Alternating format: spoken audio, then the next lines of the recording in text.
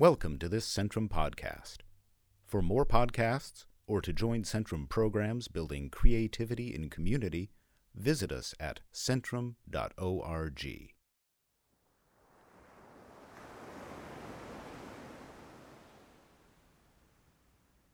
I'm George Marie, the Program Manager for Writing at Centrum. Since 1974, Centrum has presented a vibrant lecture and reading series at the Port Townsend Writers Conference at Fort Worden State Park in Port Townsend, Washington, the traditional lands and waters for the Coast Salish people. Vital to our mission to strengthen our literary craft and our community, to connect with each other across vast distances and from around the world, we offer this archival collection of recordings, beginning from the inception of the Writers' Conference to today. Please enjoy. Welcome to Readings and Lectures from the Port Townsend Writers' Conference. This recording features William Pitt Root's craft lecture from the 1979 conference. Learn more about the Port Townsend Writers' Conference and listen to more readings and lectures at centrum.org. This is supposed to be a craft lecture. Instead, it's going to be something of a craft stew. I'm going to give you various ingredients. I'm not going to attempt to give you the recipe. What I'll be doing is a variety of things. I'll be reading some notes that I kept in notebooks years and years ago. I'll be reading you a few short poems. I'll be showing you two films, short films, based on poems of mine. And I'll read you one long poem in which craft is very much an issue and in which the issue is far from settled at this point. I'm going to open by reading this anonymous poem called "This is the Key of the Kingdom." This is the key of the kingdom.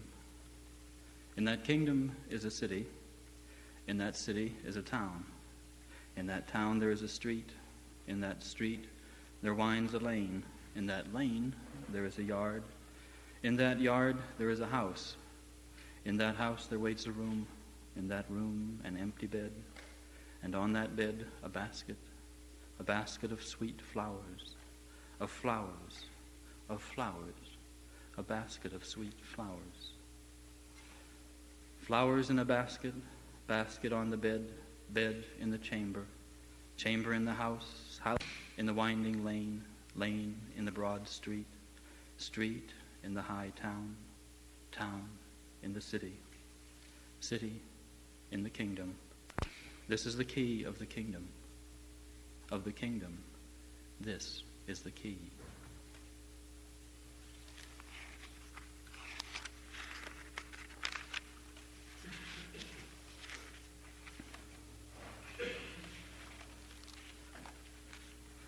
I'm the kind of person who has had the experience, I think it's not at all uncommon or unique, of being told from time to time that at first people feel like they know me, and then after they get to know me, they feel like they don't know me. If, upon being asked what kind of a person you are, you were to respond by presenting the asker with a list of all the foods you've eaten, all the drinks you've drunk, all the air you've breathed over the past 7 years, it would be an honest enough answer in the vegetable courts of heaven, but it would produce only puzzlement here, now. So to satisfy, we must make up satisfactory human words and give them over into the human ears of the other. To ask an artist what he was thinking, what he was doing, on the day he wrote such and such a poem, cast such and such a bronze, is to invite a barrage of internal monologue relevant to everything but the bronze, the poem.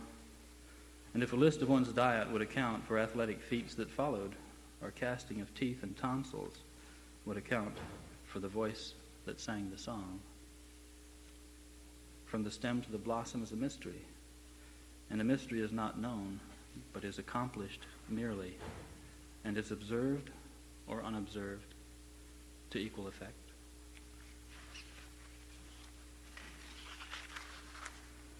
Poem based on Liu Chai from the Mustard Seed Garden Manual of Painting, Japanese. Instructions concerning the painting of an orchid. The brush must never be slow.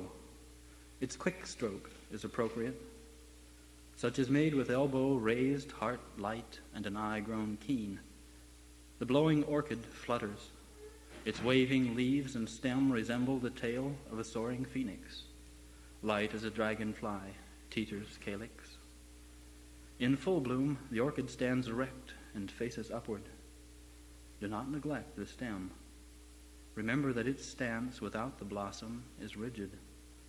A master's stroke will hint this posture, not with curves, but with a curving straightness, as wind moves not the flower, but its weight. In ancient China, a part of the craft of a painter consisted in his health. This is directly evident in the kinds of paints that he used. Very often, the ingredients for the paint, for instance, involved as a binder the earwax of the painter. Apparently, earwax is a dead giveaway to the state of physical health. Any kind of ailment is going to affect the consistency of the earwax, and anyone experienced in looking at paintings can tell from the texture of the paint the state of health of the painter.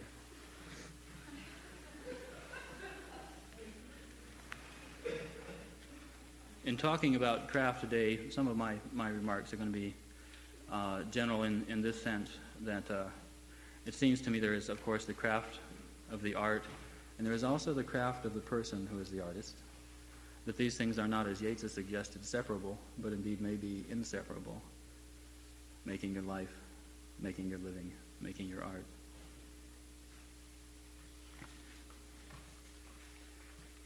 Craft means a combination of two things, strength and cunning. Strength and skill, not cunning. Strength and skill.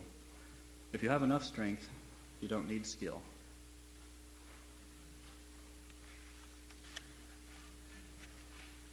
Nobody has enough strength.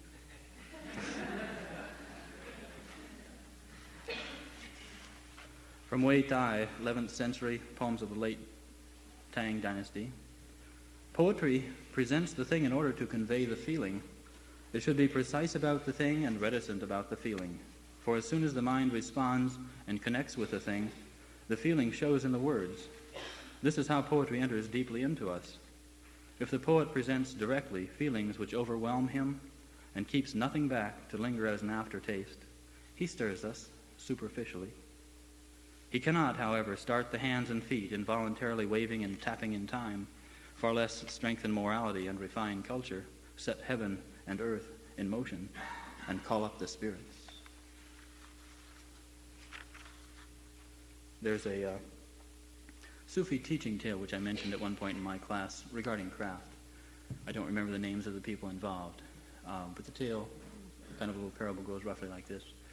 A seeker along the way wanted very much to study with a certain master, found him, made his request, and the master said, first you'll have to apprentice yourself to a friend of mine. And the seeker eagerly said, of course, I'd be glad to do that. The friend was a pot maker. The seeker went and apprenticed himself to the pot maker, and for the first few weeks kept his eye on everything, figuring that there was going to be some secret that he was going to miss if he didn't keep alert. The weeks passed, the months, and the years. And after 4 years, the seeker lost patience and finally approached the master and said, look, what's going on here? I came to you to learn about truth, not to learn about making pots. The master's response was to the effect, this effect, you say you want to learn truth. Let me put you a riddle. What's the best way to boil water?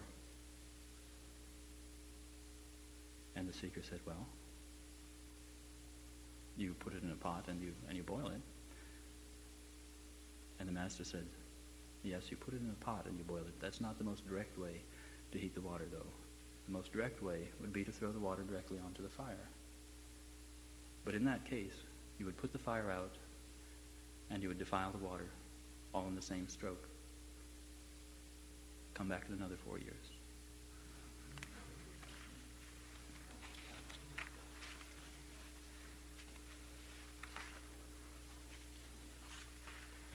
A question I think sometimes we might wisely ask in reading any author. To whom and to what does the writer subordinate himself or herself?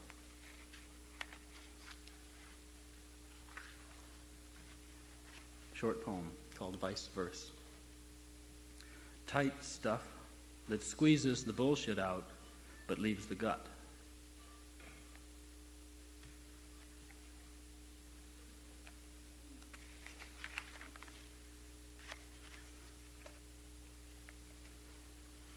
Aleister Crowley once said in Magic in Theory and Practice, he made this fairly interesting remark. In a work of practical magic, these methods may be advantageously combined. On the one hand, infinite frankness and readiness to communicate all secrets. And on the other, the sublime and terrifying knowledge that all real secrets are incommunicable. A poem called Apologia Maybe.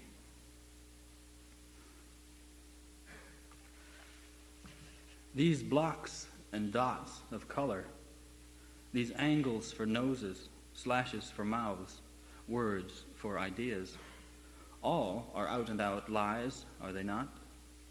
Yet, short of grafting live flesh onto the page, spirit onto the air, what else have we to make those mistakes which render us intelligible? It is in our translations of such error that we appear most as ourselves, our O's for eyes widening or squinting closed, our mouths softening like plums or snapping shut like jackknives in response to the least common denominators, those worldly communications, those worldly communions, which are our arts.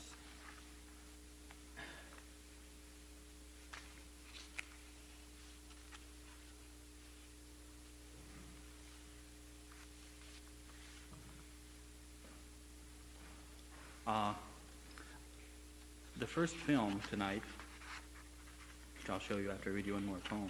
Well, I better read you the poem first. This poem is called Sumo Wrestler. This poem directly engages the idea of crafting the body. I picked Sumo Wrestler rather than Samurai or Zazen Sitter or some other form because sumo happens to involve the combination of indulgence and discipline at the same time, which intrigues me a lot. Usually where one is disciplined, that's pretty much it. Everything is disciplined. In the case of the sumo wrestler, because of the nature of the conflict he's about to enter on, apparently they eat on the average of 8 pounds of fresh meat a day. They almost require a National Endowment for the Arts just to support their diets. They're, of course, in rigid training at the same time as they're constantly feeding themselves to create bulk. Poem is called Sumo Wrestler. Barreled in muscle, cat-eyed, huge, charged with the calm central to a storm, he lives a ritual feast of gorgeous energies. All that he has, he shares with the silent presence who validates each meal in the void of famine, generates with each muscle the vision of his own fly-brightened bones, appointing his smile with a signifying edge of a pride quick to kill gestures of vanity. Aware of his body, like a garden hung on racks of bone, whose veins are vines that redden through the beating lungs and brain that blossom from the spine. Aware of the closed circuitry of blood, the warrior feasts on knowing, knows, and lives. His lungs inspire and translate into power each fatal breath of air. At war with time, his will wins hour by hour, until the years win from his body such an instant grace that eyes able to see him move see through the trance of time as through a dream, one man awake.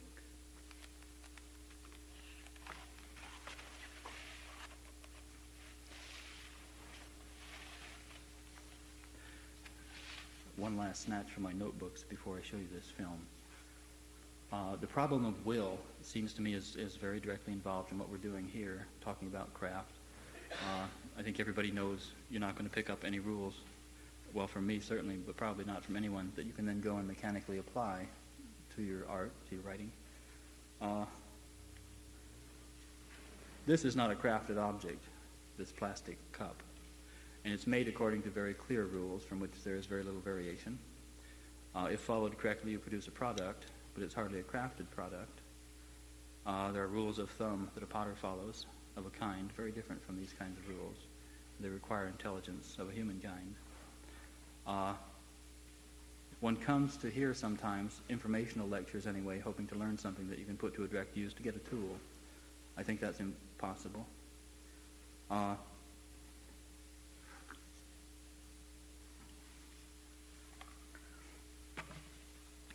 read you this.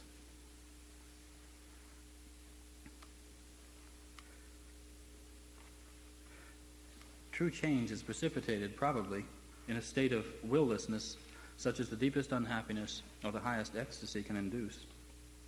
In the one case, defenses have been dropped because they've been proven ineffective, while in the other, defenses have been sensed as unnecessary. The rights of aboriginals, American Indians for instance, almost always include the stripping away of every interference between ego and other, in order that a vision be accomplished which transcends the selfish and unreal motive. One wants to become a man, but if you have the power to say, well, this is what a man is before you're a man, and to define yourself, you're still obviously shaped within the boundaries of your own knowledge, which does not constitute an extension of any kind, does not constitute really an initiation, a joining with something besides yourself. The world from which man has come enters the world which man has made only when an individual truly sees with his eyes other than what he is capable of projecting, and the individual is never the same again. His seal is broken, and his temper, his soul, tempered by the immersion in his source. Atonement, mentioned this once before, sin is a deviation from the center, is a missing of the mark, is a separation from what is central, and atonement is a coming together of the parts, again, returning to a source and original feeling. I think craft is very much a part of this process, because we're not crafting poems, we're crafting our sensibility in the form of poems. Will, as such, I believe is destructive because it purposely limits possibility. It considers only what it already knows, and when it wants to act, it acts not to preserve a sacred bond between man and his spirit, but acts rather to continue the separation of self from the other, only more successfully, by empowering itself in the presence of the other. Our entire technology, it seems to me, is such an empowerment, a lack of trust in the universe, and an attempt to manipulate and control it. This can lead us to such a false place as if you had suddenly enlightenment in an airplane, or if you had enlightenment under the water 50 feet with scuba diving gear, and you decided to get rid of your trappings, you couldn't do it. You can't step out of that airplane. You can't step out of that aqualung. You die, you need the trappings. To a certain extent, I think, making craft, conscious crafting in an exploration such as poetry is, at times puts us in this position of going out farther than we really go, that we're armored in a way by ideas. From this armor, if we look out, we see things that we haven't seen before, notice things we haven't noticed before. If we're lucky, then we can make our way back next time without that extra help, perhaps. The film I'm going to show you right now, Q, is called The Woman and the Butterfly Man. It derives from a Maidu Indian myth. To cut it kind of short, because it's too beautiful a day to spend a great deal of time inside, I think. The original myth apparently was a warning myth. And the warning was a pretty straightforward, pretty flat-footed one, warning women in particular not to be unfaithful to their husbands. Fortunately, when I heard the story, I didn't know that the moral that was supposed to be tacked to the end. I found the action of the poem absolutely fascinating. It seemed to me perfectly clear that it was, in one sense, a study, a survey of fulfillment, of a person who is entirely spontaneous in her actions, and in that sense, innocent. I think spontaneity involves very really a kind of innocence. In putting together the poem, I had no idea that it would eventually be a film. I wanted very much to leave it at the end of the poem, at the end of the story. I was in a state of something like awe rather than judgment of the person about whom the story revolves. The filmmaker was someone I didn't know. When the film was made, I was absolutely overwhelmed that he had done a much better job with the film than I had been able to do with the poem. It's called Song of the Woman and the Butterfly Man. The tribe is a Maidu tribe of Northern California. I don't think I really have to say anything more than that, except maybe I'll mention this. When I wrote the poem, I very much had the sense of wanting to make it a tellable tale, a singable tale, a song, if you will, that could be shared widely, that didn't require you having had 12 years of elementary education of some kind, to make it out. There are refrain lines cast throughout it to try and give a sense of some kind of oral thing. This is in no way an imitation of an Indian method. It's in a kind of an approximation of ballad forms that I was aware of. No rhyme, just a kind of a minimal thing to create a sense of continuity. Okay.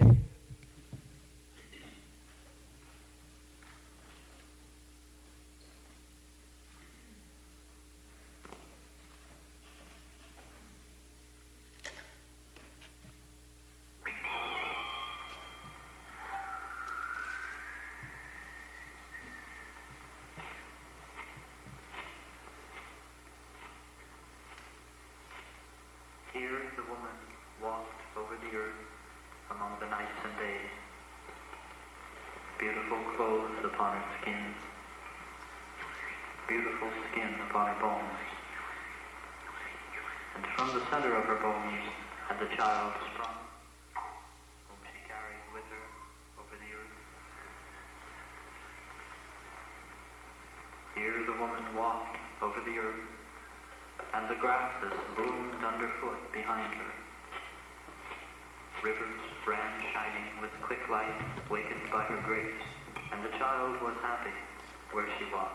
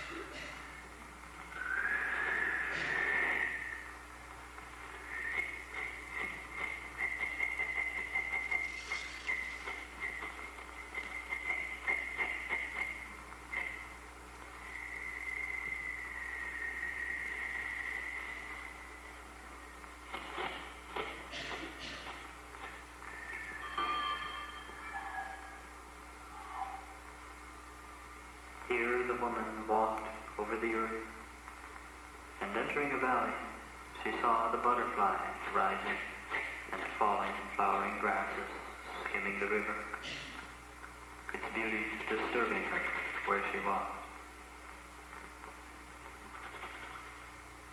Here the woman walking in the valley followed the butterfly, followed faster, laid the child down in shade to follow the butterfly over long green grasses, across the rivers, flashing where she ran.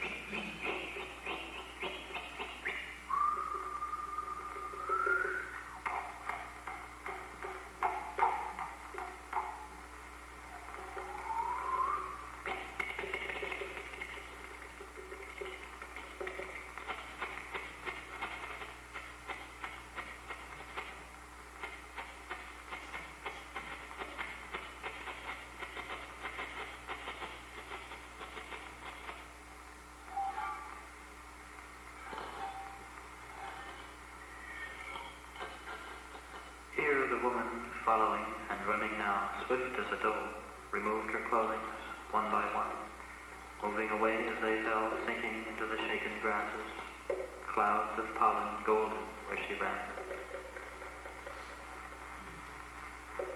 Here the woman, running through the valley, found the butterfly waiting, found it vivid, and it was a warrior now, found the dark center of her bones empty, and filled it with his shining where she lay.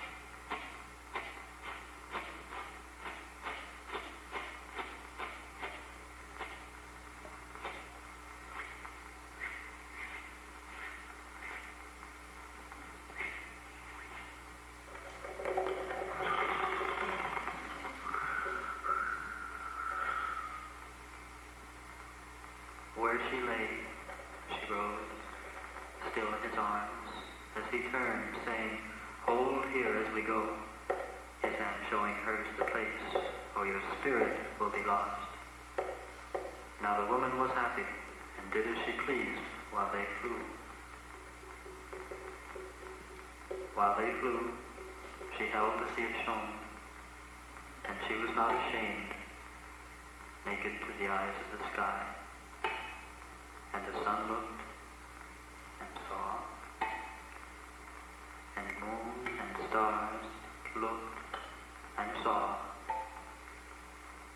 and a day passed, and a night passed, and she held.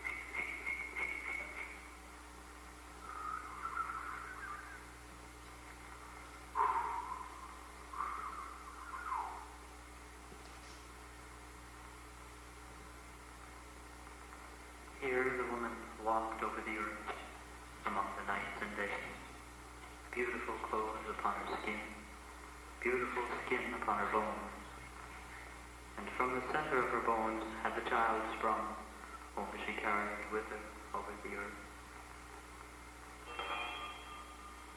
Here the woman walked over the earth, and the grasses bloomed underfoot behind her, and rivers ran, shining with quick light, wakened by her grace, and the child was happy where she walked.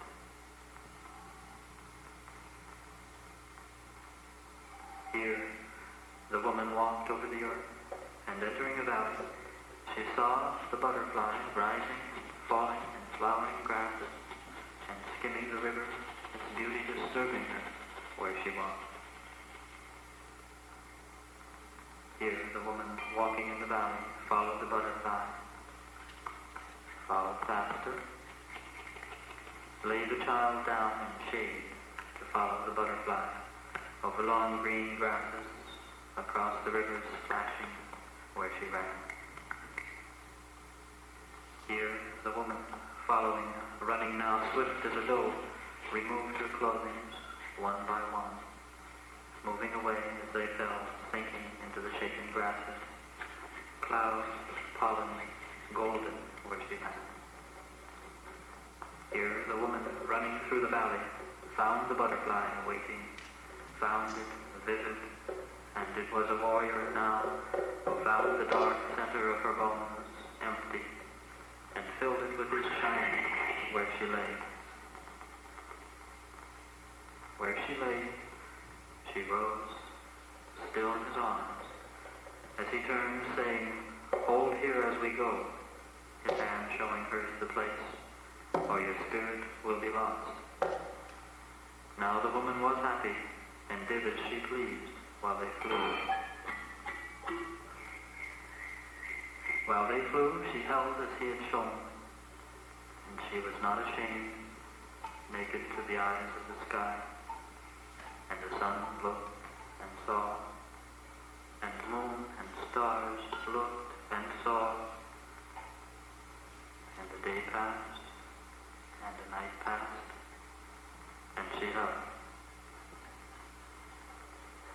Woman bird held, and she was not ashamed to be available to the grasses and entries of the water and approaches of the air. And then she saw far below her, everywhere, everywhere, the wheel of the butterflies, and she fell.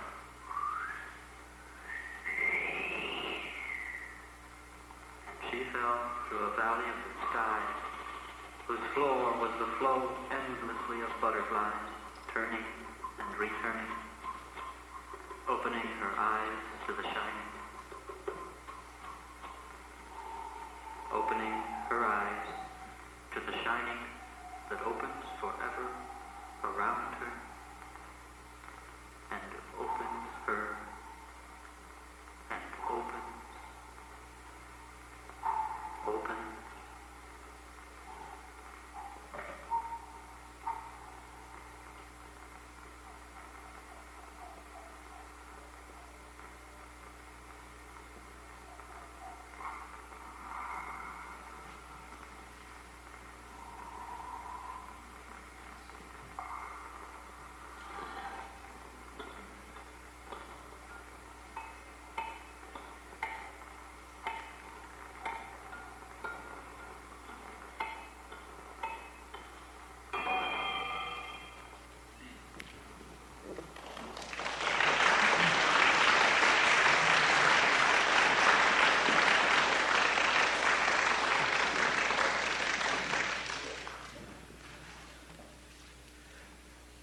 Let me mention something here about how these stories were told.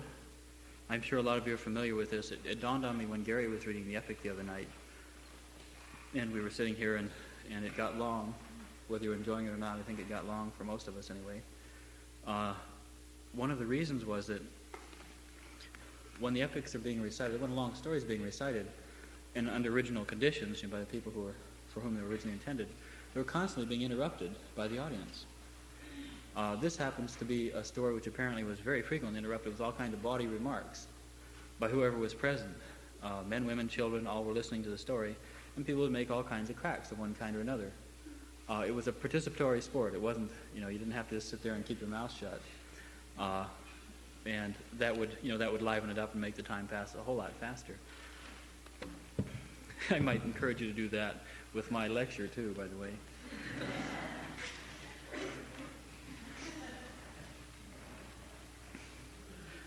It's one thing that I think we tend to lose a lot in movies and TV. In TV we don't exactly, actually, because most of us watch TV with kind of half an eye anyway, and talking and doing all kinds of other stuff, but we can engage with the actors. We can engage with what's going on the screen, so engage with each other.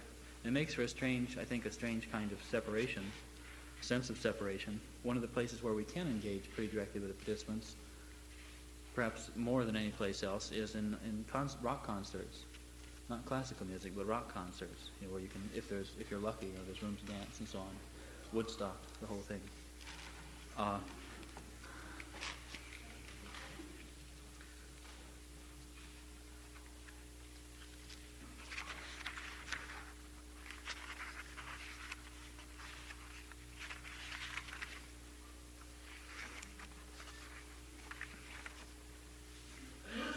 This is more or less a rip-off from Kierkegaard, who begins, I think, volume 2 of Either Or, with an incredible story, which clearly sets the tone for him of what art is, what it can be, I should say. I tried to make a poem of it. I don't think the poem's altogether successful, so I'm going to give you a little bit of the background. It's a short poem. It was this, that there was a Roman emperor who was particularly clever, particularly cunning, and particularly cruel. And at one point he had, to get rid of people who were causing trouble in his dominion, this incredible brazen bull created by his smiths. Into this brazen bull he would place dissidents, what we now call dissidents. And the peculiar and horrid thing about this bull was that it had an internal plumbing, which was rather like that of a tuba. Inside the belly of the creature would be the prisoner. Underneath the belly of the creature would be a fire, which would be lit. And when the man, or the woman, or whoever, usually men in this case, were burned, cooked, as it were, in the belly of the bull, their cries would be transformed by the tubing into sweet music.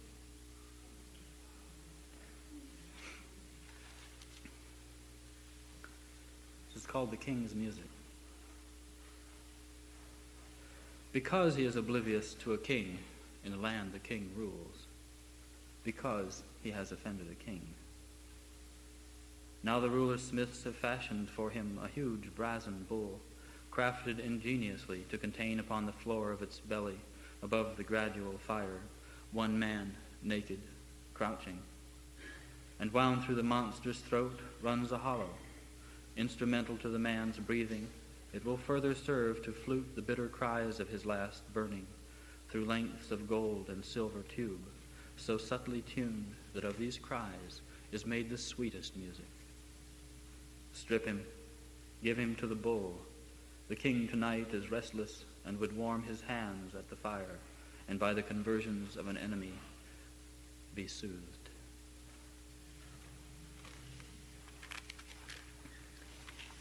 Freud, of course, came up with all kinds of parallels in the artistic temperament of turning conflict into art, of turning struggle of a rather bitter kind sometimes into example of beauty of one kind or another.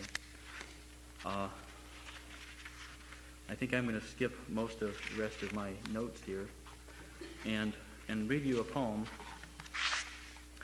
which I'm reading to you not because I think it succeeds, but because I think it comes close. I think it's an interesting poem. It's a poem in which, for me, I've had to try at least harder than any other poem I've ever written to control what's going on in it with some kind of craft or other. I think there are obvious. I think there are parts of it that work, and I think there are some things, or certainly something about it that doesn't work. By work, I mean simply it doesn't contain fully, doesn't fully transmute the experience. For some people, I think it does. It does for me, for instance, at this point, or I wouldn't read it. But I definitely trust my audiences, and I have found that it doesn't seem to be so satisfactory sometimes for audiences. It's called Fire Clock. It derives from a dream that I one time had. The dream was something of a nightmare. In the poem, I'm not trying just to capture a nightmare. The dream ends long before the poem does. And I tried to build into the poem a resolution of some kind for the forces that were at work in the nightmare itself. I tend to think of a great many nightmares as simply aborted dreams. The dreams didn't go on long enough. We didn't figure the way out, and because of anxiety, we awoke before we had a chance to resolve the thing. And as someone said, I think it was Borges, says that writing is a waking dream. Working with some very young kids one time, I found it was very successful. I've been working with middle-class white kids. Write a poem about your dream, basically. They would write these wonderful poems. They're really excited about it. That was in the morning. In the afternoon, I went over to a black school and gave the same assignment, and the kids were equally enthusiastic about doing it. And when they sat down to do it, the temperature in the room fell about 10 degrees, and all kinds of kids, it looked like somebody breathed poison gas into the room. They began wilting, heads falling on the table, got really restless. I went around to see what was happening and started reading some of the poems, and they were nightmares. There were nightmares. There were nightmares about being hungry. There were nightmares about being abandoned. There were nightmares about being murdered. They were horrid. These are kids in the 6th grade. When I realized what was happening, to try and save it from total catastrophe at that point, with one boy I found, I don't want to get too long about this, but he'd written down on the page, I dreamt I was flying in the sky and then I fell. And his head was on the table, and I asked him what was happening. And I asked him what the dream had been, and each time he tried just to tell me what he'd just written down. Well, I dreamed I was flying and I fell out of the sky and I felt really sad. I finally got him to tell me the whole dream. Each time he told it in more detail, and finally this was a dream he told. That he was flying through the sky, which is, by the way, a shaman dream. He had a sword in his hand. In the distance he saw a speck. As the speck came closer, he realized it was a bear. As the bear came closer, he realized it was his duty to kill the bear with a sword. As the bear came closer, he saw the bear was sad that it was going to be killed.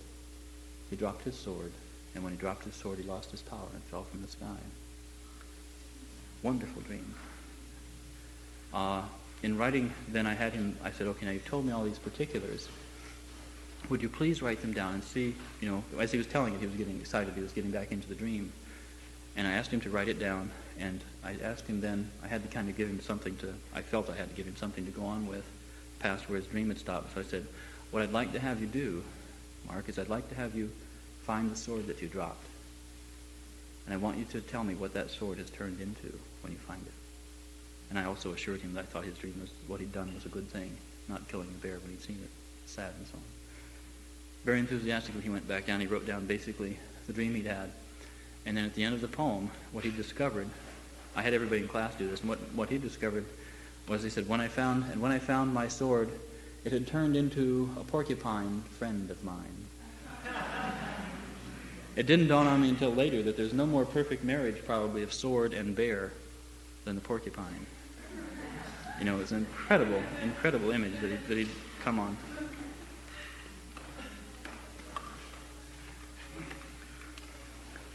This poem then is called Fire Clock.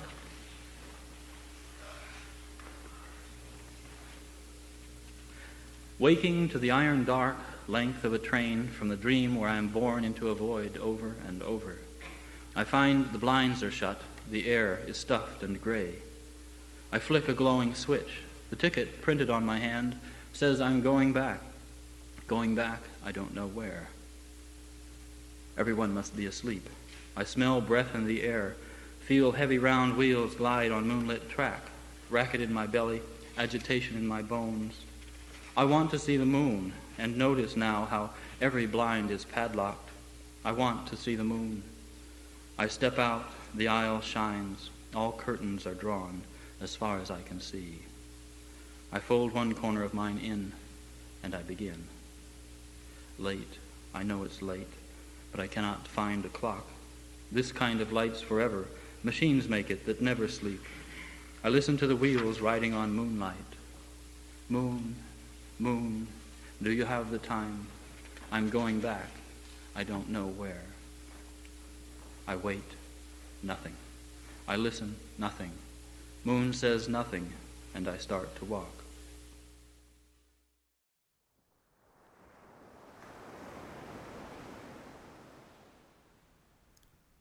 Thank you for listening to this Centrum podcast. The program manager for writing at Centrum is George Marie. Centrum's executive director is Robert Berman. Centrum podcasts are produced by Taven Dotson, Owen Rowe, and Holly Miller. Our executive producer is Joe Gillard. With gratitude and respect, we acknowledge that we broadcast from the traditional lands of the Coast Salish peoples, from the place known by the S'Klallam people as Katai, and today called Port Townsend, Washington. Centrum programs are based at Fort Worden State Park in Port Townsend. Centrum was founded in 1973 to foster creative arts experiences that change lives, and is dedicated to building a world of greater inclusion through the arts. Other Centrum podcasts include music from the Centrum archives, artists in residence, and interviews with teaching artists. To subscribe to any of our podcasts or to support or participate in Centrum programs, visit our website at centrum.org. Thank you for listening. This podcast is copyright 2020 Centrum Foundation.